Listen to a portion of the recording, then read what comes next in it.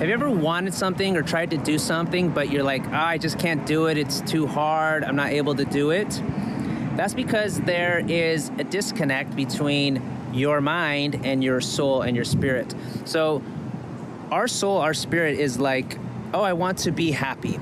I want to create this cool thing. I want to do this thing, right? But then what happens is our mind says, no, it's too hard, or I'm not good enough, I'm not worthy enough, I don't know how, blah, blah, blah, blah, blah. So are we our mind, or are we something more than our mind? Because if we're saying we want to do something, but something else is saying, no, it's too hard, who is us really? Is it the person who wants to do something, that's pure soul, that the spirit, the creator?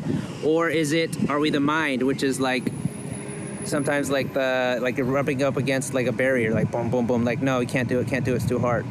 So by kind of going into that, I realized like we are a soul and we have a mind, but we are not necessarily our mind. Kind of like our bodies as well. We are a soul, but we are not necessarily our bodies. If somebody has a full body, right, but let's say they take away their arms and their legs, are they still their body? Are they still them? Yes, they are them. Even though they don't have their arms and legs, they are still that person.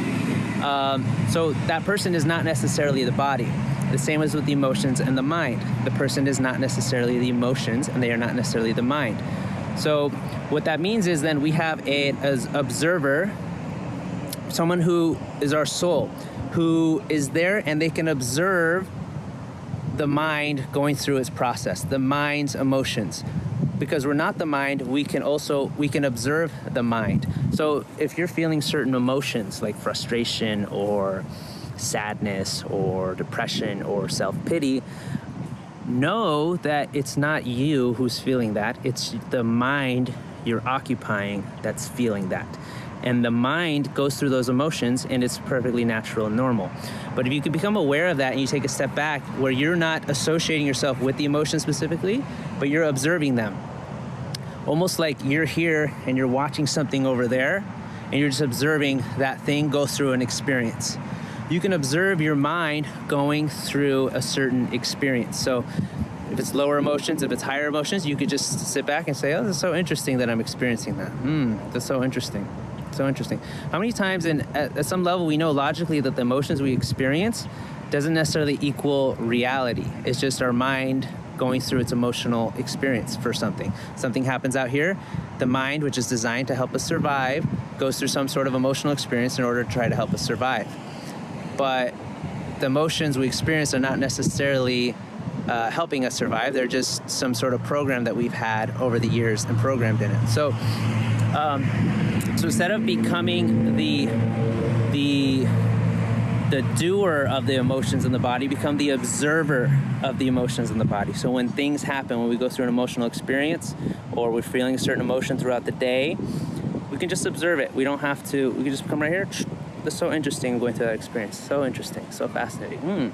I'm feeling anxiety right now. There's nothing to be anxious about. There's no lions or bears or tigers about to eat me. So that's so interesting, because that's what the mind is programmed to do. It's for survival. Again, it thinks it's living like in an arena of lions and tigers and bears, and that you have to be in a community, and if you get ostracized from the community, you're going to be on your own, and that means survival. Your survival is at stake. But that's not true in the society we live in. There's no lions and tigers and bears coming around to eat us. So you can just look around. Am I really in danger here? Nope, I'm good. So I'm just going to observe this emotion and be fascinated by this emotion. Interesting. And just start asking questions like, anxiety, what are you here to teach me? What is it that you want me to pay attention to? Anger, what is it? Thank you so much for this anger I'm feeling right now. What is it that you're here to teach me? And when you start asking these questions of the emotions, you start to get these remarkable answers. And Alison Armstrong, I just heard her speak recently. She talked about this when she had lost her husband, and she was going through grief, and she was trying to fight the grief and hide the grief and do all things with the grief.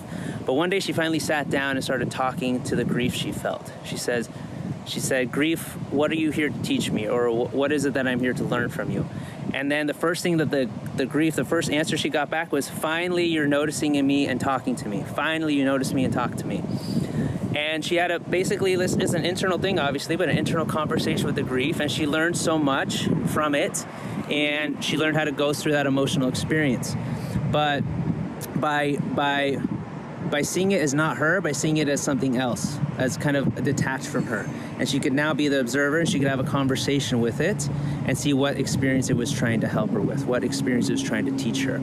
And that's the power when you just become the observer in your life, and you're just there observing the emotions you go through rather than associating with it or thinking that it's really you or becoming with it.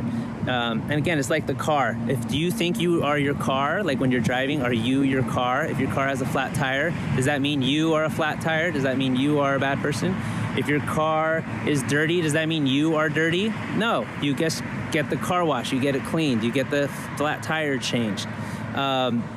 It's the same with the human mind, the human body. Just obviously we haven't been trained. Most people haven't been trained on how to deal with their emotions, how to deal with that. So instead of realizing that the spirit and the mind and the emotions are two separate things, we think we're the same, and then we try to, we oftentimes will associate ourselves with those emotions, but we're really not. It's just that's the vehicle that our soul is occupying, and it's really a blessing for us when we go through those emotional experiences to see what they are there to teach us. What are they there to teach us? Ultimately, at the end of the day, I think it's to, our soul has occupied this body and mind to go through an experience, to realize it's not love, and eventually come back to a place of love. So everything is to realize we are love, and to love other people, love other places, love other circumstances, love everything about ourselves. So even lower vibrational emotions are beautiful opportunities for us to have a mirror to see within ourselves and become from a more loving place. Okay, so thank you guys so much for watching this video. Please hit the subscribe and like button. Let me know in the comments what you think. I'd love to hear your feedback. Thanks so much. Talk to you soon.